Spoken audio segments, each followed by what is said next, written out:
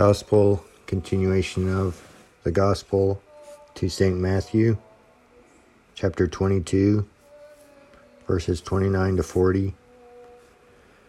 At that time, Jesus answering said to the Sadducees, "You err, not knowing the Scriptures, nor the power of God.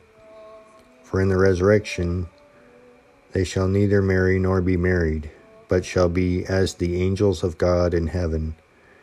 And concerning the resurrection of the dead, have you not read that which was spoken by God, saying to you, I am the God of Abraham, and the God of Isaac, and the God of Jacob?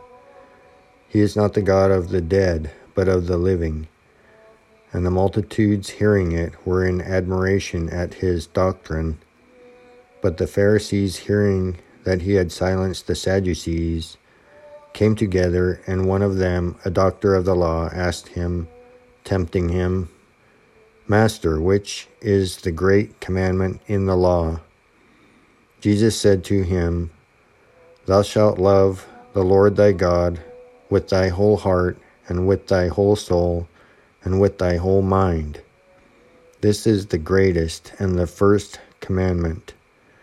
And the second is like to this, Thou shalt love thy neighbor as thyself. On these two commandments dependeth the whole law and the prophets."